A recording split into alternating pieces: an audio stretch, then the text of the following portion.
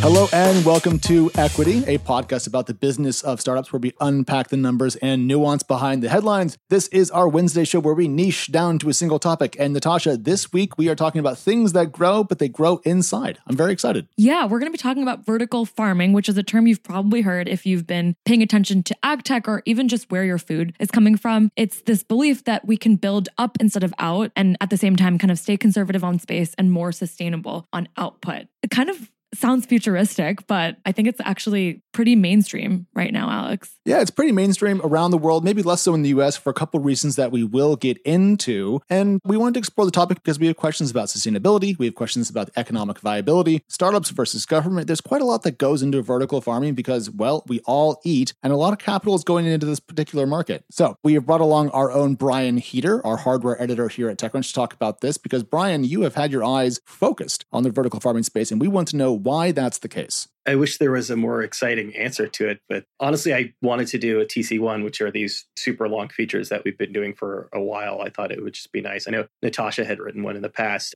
to really just drill down on a specific company. I had a few kicking around, and the one that we were able to connect with was Bowery Farming. They're an organization based in New York City, and they've got 3 or 4 farms out in Kearny, New Jersey, which I was able to visit. It really kind of ballooned from there, though. Started with a picture, a founding of this company, and then just turned into a wider piece about the space in general. So are we seeing, and just kind of to frame the conversation, because we're going to dive into pros and cons and different companies and so forth, but are we seeing really kind of a wave of startup activity around vertical farming, or are we more kind of catching up to something that has been going on for some time?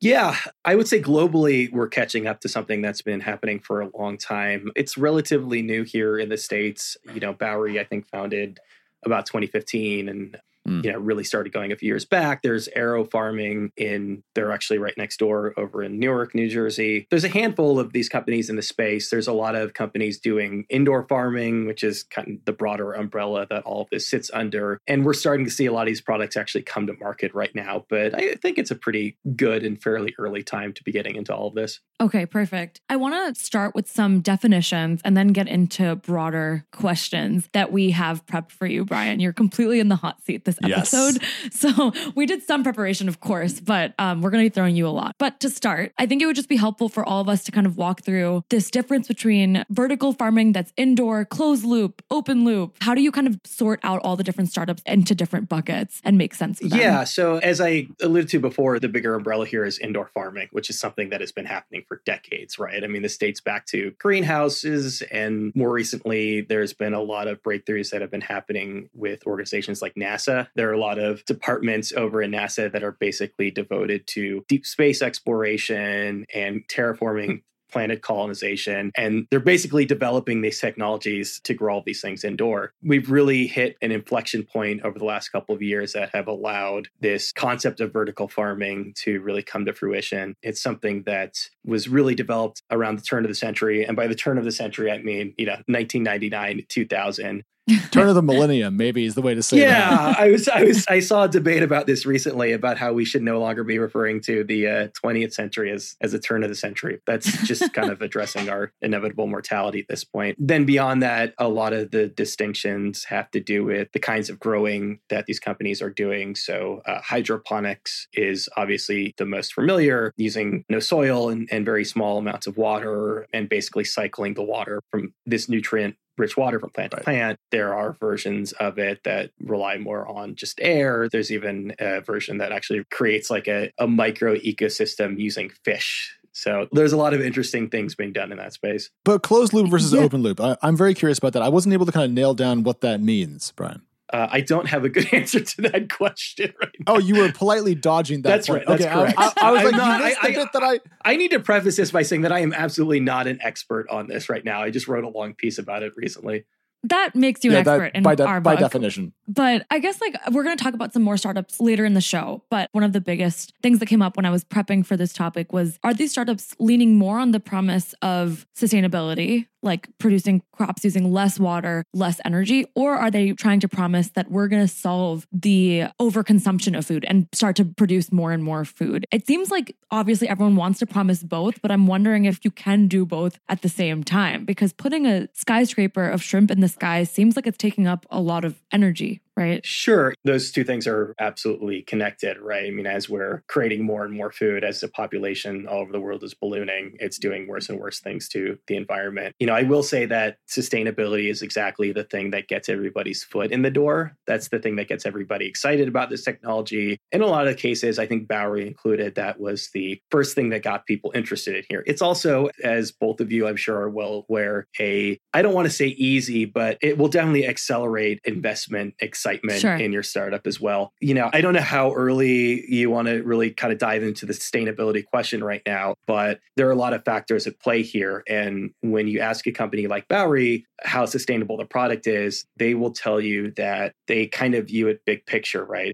One of the big appeals of vertical farming is that you're building these farms right next to major metropolitan areas. So again, like here, Kearney, New Jersey, it's like a 30-minute car ride from New York City. So you're saving a lot of carbon there because there aren't all these trucks driving back and forth. The majority of produce in the United States is coming from either the Midwest, but in a lot of cases, California. So when we get it out here in New York City, it is literally driving across the country. Yeah. Now, you're putting that up against energy consumption is the biggest question mark right here. And the thing I always come back to is we've got this major renewable resource that everybody has access to, that has grown plants since the dawn of agriculture and even before that. And all of these vertical farming companies that we're talking to right now, less the case with indoor farming because a lot of them are actually greenhouses, but are building these in these big opaque buildings. The Bowery farms are built in former fulfillment centers, and there's one going into a steel mill. So they're basically cutting off access to the sun in order to build this. Right. And to do that, you need to run all these indoor lights. The flip side of that, Brian, though, is not everyone actually has access to the sun, because don't forget, Natasha does live in San Francisco, where the sun has not come out since 1847.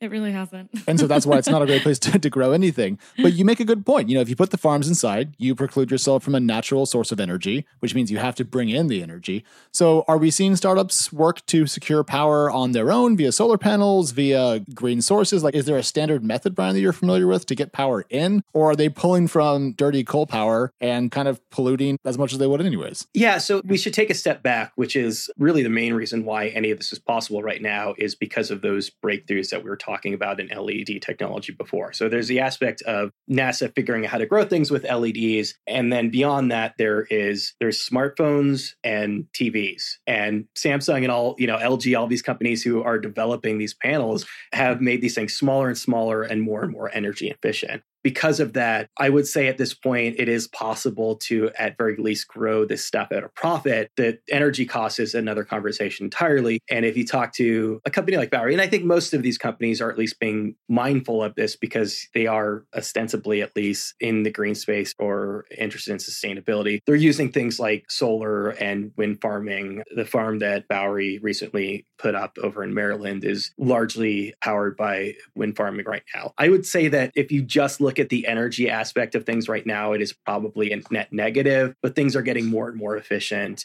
And there are a lot more sustainable options for powering these things. So like long term, we can probably get there. Okay, sweet. I'm going to ask a selfish follow-up, which is when you're talking to startups, what questions do you ask them to understand how legit they're being about their energy claims and climate change promises? Yeah, it's hard. This is something that I don't know if we're allowed to mention Danny's name on the podcast now. We're not. We're not. Danny is the reason why I've never been on Equity before because of our great feud.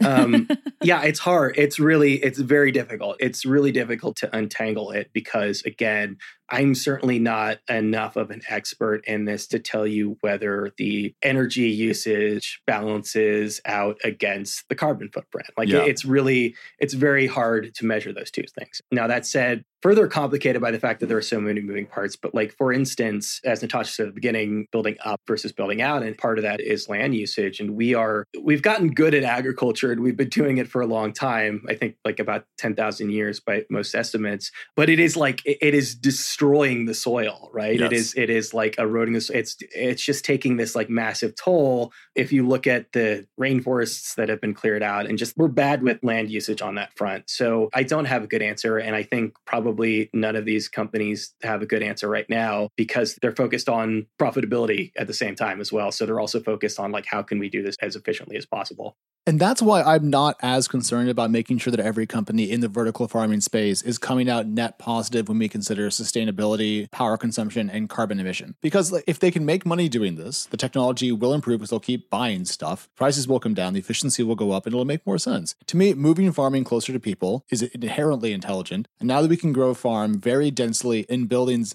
I think we're going to do this forever. And I think we'll figure out the other details to make this all kind of like come into an equation that we appreciate the answer from. But I don't expect everyone to have that nailed today. It's like when people kept dismissing solar power. Oh, it's not that efficient. Oh, yeah, it's getting better. But. And then now, 25 years later down the road, it's incredibly efficient. It's incredibly cheap and it kicks maximum butt. So I'm willing to let these companies be early in this curve and not tax them for that and demand them to be better than they can be. Timeline, though, the question is, do we have 25 years? Oh, no, we're all going to be dead in 25 years, Brian, but I still like the technology. I'm going to make a really shitty parallel. Oh, I'm going to rephrase that because we're going to get bleeped out. I'm going to make a really silly parallel with Rent the Runway. I feel like that company really promised us circular economy, reusing the closet, less waste with clothes. Like they really hammered on sustainability early on in their business, but they're also the biggest dry cleaning business in the country and they ship boxes all over the world. And so that's kind of where my cynical side comes in is like even the companies that benefit from the branding of climate or of being more climate focused and sustainability focused eventually need to catch up on that. This is the whole complaint we hear about with greenwashing, that companies put a thin patina of ecological care on top of their product or brand and then claim to be part of the solution versus sustain part of the problem. And you know what? I think it's a fair criticism, but it's hard to be a farm that's working on creating a higher level of efficiency to not end up moving directionally towards the stuff we'd want, Natasha. Because they do want lower power bills. They do want higher yields. They do want to be more efficient. And frankly, there's a lot of cost associated with generating the carbon that we're discussing, back to transportation point. So I almost think the business model is well tuned to point towards economic success coming hand in hand with ecological success here. And that's one reason why I'm so excited about it. And also just as another thing, I've done a little bit of farming, very, very small. But one thing I was... Can we tell people what you did? All right.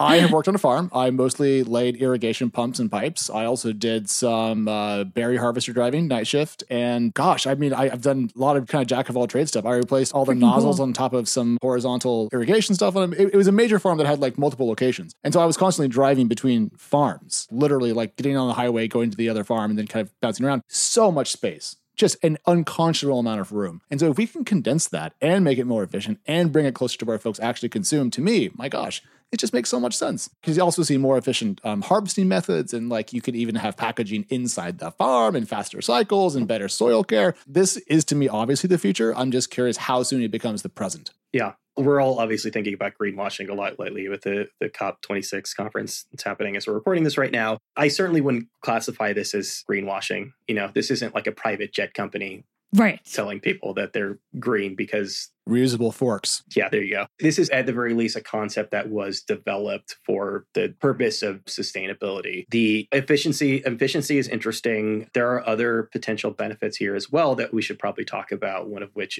are the jobs that it creates. The number one, especially during the pandemic, but even prior to the pandemic, it's been really hard to find labor for farms. As I'm sure everybody's aware, they largely rely on migrant labor, and for various reasons, that's been a big problem as of late. And you use migrant labor because you don't have to pay those people very much. And, you know, this is backbreaking labor. They're not being paid a lot for it. It's doing a huge amount of damage on their bodies. And because of that, these have been really hard jobs to fill. Now, if you go to one of these farms, as I did, they call them modern farmers over at Bowery. And they're running the harvesting machines. They're doing these, like, I would say, and I'm saying this in a nice way, but it's probably closer to a fulfillment center job than it is to a farming job, but which is an upgrade. Yeah. Because it's much better to pack boxes than it is to pick broccoli. Like, if you don't know how broccoli is harvested, look it up. It's freaking miserable. Yeah, I would say for the most part that's true. I think you can learn how to code there at night as well. They do have some of these programs. So like, hopefully if people are interested in moving into that sector of things, it puts them on that path. But also these are happening in places like Kearney, New Jersey. And these are happening in a lot of these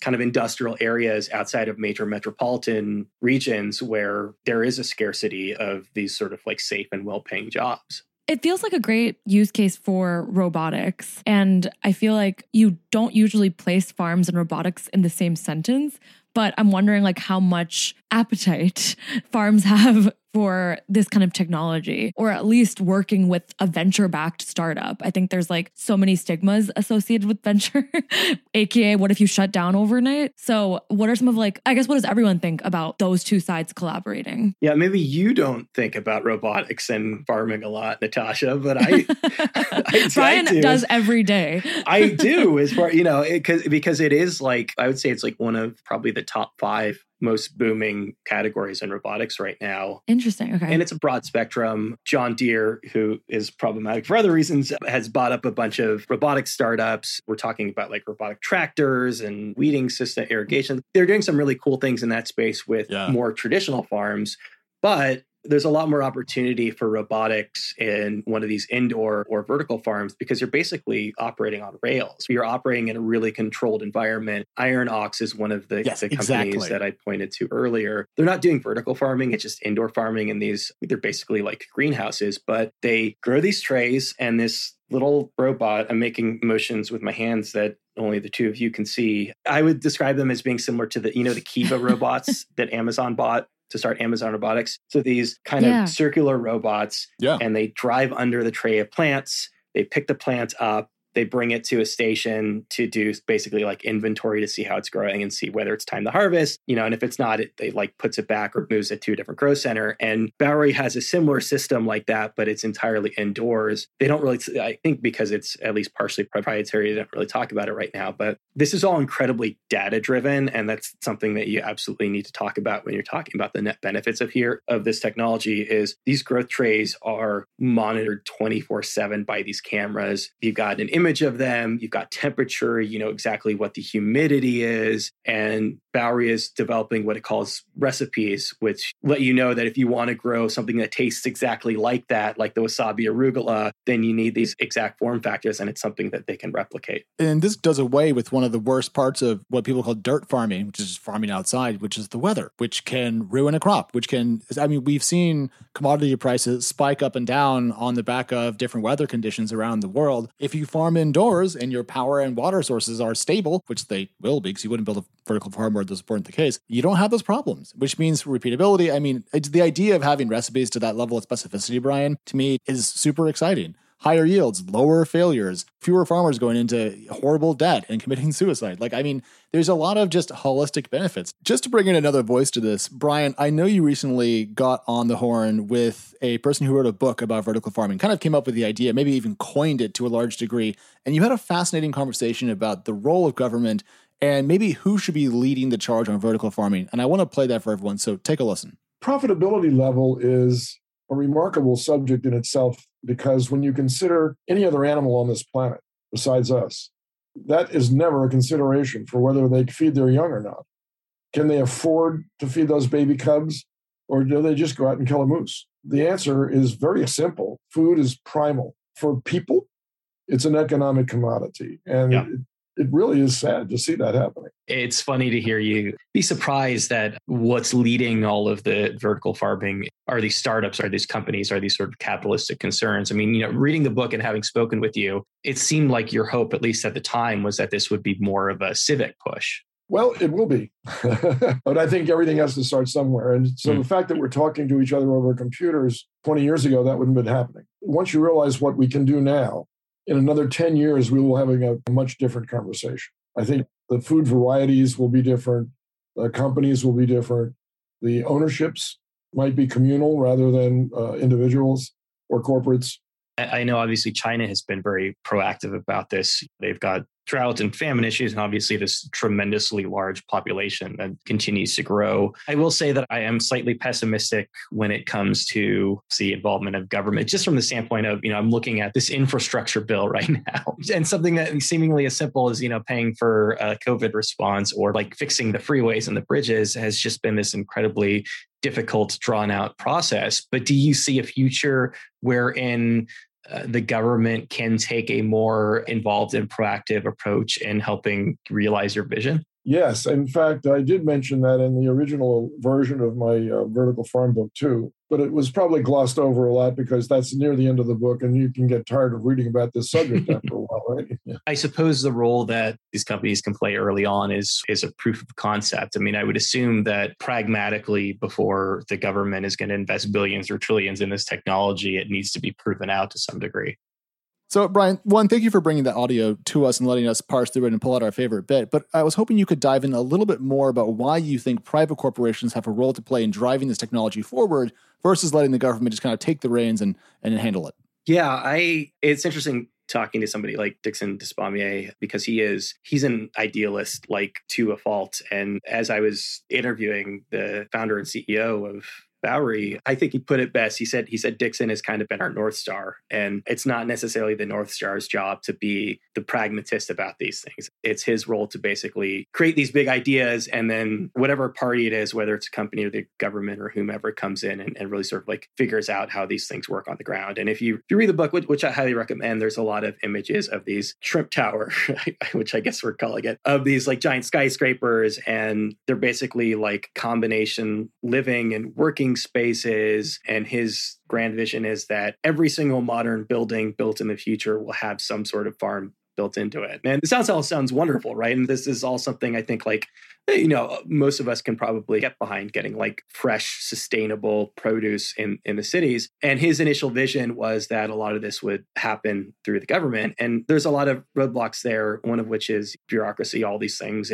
Governments don't always get to be the most innovative. And also farm subsidies. I mean, obviously in probably at least like half the Senate, it's in their best interest to make sure that the money is going to more traditional farming. They don't really want to lose these jobs. So in our current system, it made the most sense that a lot of these companies with sort of capitalistic motivations had to come in and develop a lot of the early innovation here. This reminds me of a different conversation I'm having with a company called Truveta. And to be clear, entirely different space. What they're doing is working with regional healthcare providers, aggregating data, de-identifying it, and creating a portal where people can kind of go and track daily information on the health of America. And the corollary or the kind of analogy point here is that I cannot imagine the government managing to do that because the government would take 68 years to work with these companies, come up with a plan, get budget allocated through Congress, build a tech platform that fails. But this private company has done this, launched it, and it's now kind of out in the market. And so to me, there is a great use case for private companies that are less encumbered by red tape and literally bureaucracy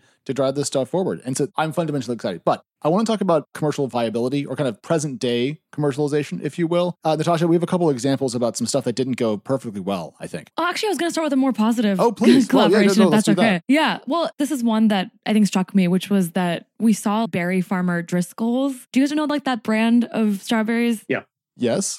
Yeah, okay, cool. They announced a partnership with a vertical farming company, Plenty Unlimited, to grow its strawberries year-round in indoor farming. Driscoll's was an investor in Plenty's last round, and I felt like that partnership was like kind of a taste of what validity around commercialization efforts. Brian, what was your take on that deal? Yeah, so, I mean, one thing that I should say is that none of this is hypothetical, right? I mean, in a lot of Whole Foods around the country, a lot of major supermarkets, Fresh Direct, you can go and buy AeroFarms product. You can go and buy Bowery. So like this stuff is being grown right now and you can go to a store and buy it right now. Cost per unit, like these are conversations that we need to have. As far as like that partnership specifically, so one of the things that I had a chance to do while I was visiting a farm was try the produce, and they were growing strawberries. I'm from California originally, and I went to school in the Central Coast. So I went to school near Watsonville, actually, in Santa Cruz, where the best strawberries probably in the world. Yeah, you have high standards. Very high standards. And I live in New York City right now, and my standards are very low standards. I have very low standards. Have you tried the $30 strawberries? Sorry, I'm totally getting us off topic. Okay. Wait, I'm sorry. There are $30 strawberries? Yeah. What? It's in New York, right? I don't know. I've never heard of them, but that sounds okay. Natasha, what the flip is a $30 strawberry? It's like, I think it's a store in New York, but I'll link it in the show notes. I feel like it's kind of crazy. We have to deliver on this one. I keep thinking that Pulp Fiction Samuel Jackson clip of the $5 shake. I haven't seen Pulp Fiction. Yeah, what? Same. I'm so embarrassed. Okay. A $5 shake is literally what Shake Shack charges me today for a shake. It was expensive in the context this was 94, of so it was right. basically, or the Simpsons joke of like, that better be the best sandwich I've ever tasted in my life. You got lucky, like that sort of thing. That like for $30, like nothing in the world could ever live up to my expectations of a $30 strawberry. Okay, perfect. But I will say, bringing us back to where we were, you grew up in California, you live in New York, Yep. You had these strawberries while doing the research, and the question now is, were they good? They were fine. They were not. They were not. Damn it. They were fun. They were fine. Like, so I'm going to do this with my hands. Again, Okay. This is not good for podcasting, but like if you have eaten a strawberry from the central coast of California or Watsonville, they're like 6-inch strawberries. Like they're huge and they taste different. I was trying to explain to a friend from the East Coast that like, it is just like she told me, she's like, I don't like strawberries. And and I did that jerk thing of like, you've never had a real strawberry, try this. And they're pretty good, the ones that they've grown. But, and I'm saying this in their very long way of saying this in their defense, which is I have tried to buy strawberries in my local supermarket in New York City, and nearly 100% of the time they've been like damaged or moldy. And that's mostly a result of the fact that in most cases, they're best case scenario driving up from Florida and probably coming from California. There's some statistic that I don't have offhand, but it's something like the average age of an apple in a supermarket is something like 16 months. Yeah. From picking. Jeez. They've been preserved. They've gotten really good at this. They've gotten really good at transporting, preserving these things. But like most of the produce that you're buying in grocery stores is pretty old. If you build a large farm next to a city, you can reduce that. Unless you've worked on a farm like Alex, like this is the freshest produce you've ever had. I mean, I didn't get to eat the produce. I did get some berries thrown at me occasionally, but I don't. Did they check your pockets as you were leaving the farm? No, that was. Let me tell you, if you try to check my pockets after a 12-hour shift driving a berry harvester at 2 miles an hour in a straight line, I'd punch you in the face because that's how many Fs I would give at the end of that. Farming's just hard. Like, there's nothing easy about it. It's unpredictable and miserable. And if we can roboticize it, stick it inside, and make it work more efficiently, I'm just in favor of it. We're running a little bit low on time. So, Brian, the last thing I wanted to get into is just how many startups are we talking about here? What's the cadence? Is it a lot of companies? Is it only a couple of later stage firms? How should we think about kind of the startup push in the broader vertical farming world? It's a hard number to gauge. One, because it's sort of nebulous as to what actually constitutes a vertical farm. And also there's a lot of stuff happening in other countries. If you read the piece, Japan was a big focus because they've been doing this for a really long time. And there's a company in Japan called Spread that, as far as I know, was the first company to actually really reach profitability on this. And they did so because of the tsunami and the destruction of the nuclear plant in Fukushima. But to the best of my knowledge, there are at least 200 vertical farms in Japan alone. There's a lot of this happening in places like Dubai and Abu Dhabi are really looking to this for obvious reasons. They're in the middle of the desert. It's impossible to grow produce there. And if you've got these major metropolises springing up in the middle of the desert, well, what if you could actually grow farms there? So, I would say that there's probably, if I had to guess, probably like dozens in the US alone. Yeah. It's actually kind of interesting to hear you frame it that way because, of course, Japan would have more vertical farms. It's actually a place that is relatively, I don't know if this is fair, but kind of like landmass poor. Like it doesn't have a lot of square footage per person because it's just a chain of islands.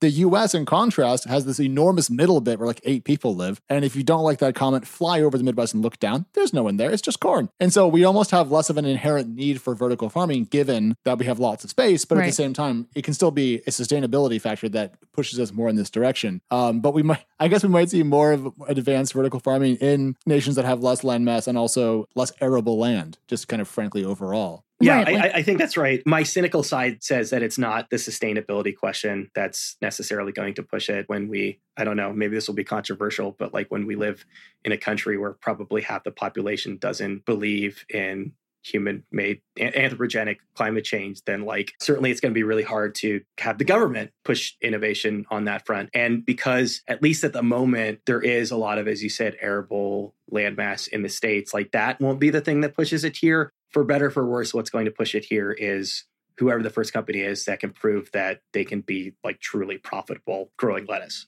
Right. If you're a startup that's betting on like the goodwill of humans to be successful, you probably won't be successful. But if you can find a version of your pitch that either can appeal to someone's selfishness or at least their overall quality of life immediately, it sounds like you have a better strategy ahead of you. So I completely echo your point, Brian. All right. Well, to close this off, I'm going to throw in a more positive note than that because I would be willing to pay more, pretty much every single shopping trip, for a lower carbon footprint, more ecologically friendly set of goods. And frankly, we're trying to shop this way. We're trying to shop in ways that generates fewer single-use plastics and that sort of thing. I mean, that's part of my consciousness, and I don't think I'm at all special in that. I do think you are actually. Like, I feel like we're really privileged with how much money we have, right? Like, I feel like most Americans have to buy McDonald's because that's all they can afford. I meant mindset-wise, not financially, but sure. Go ahead. Sure, you're fine.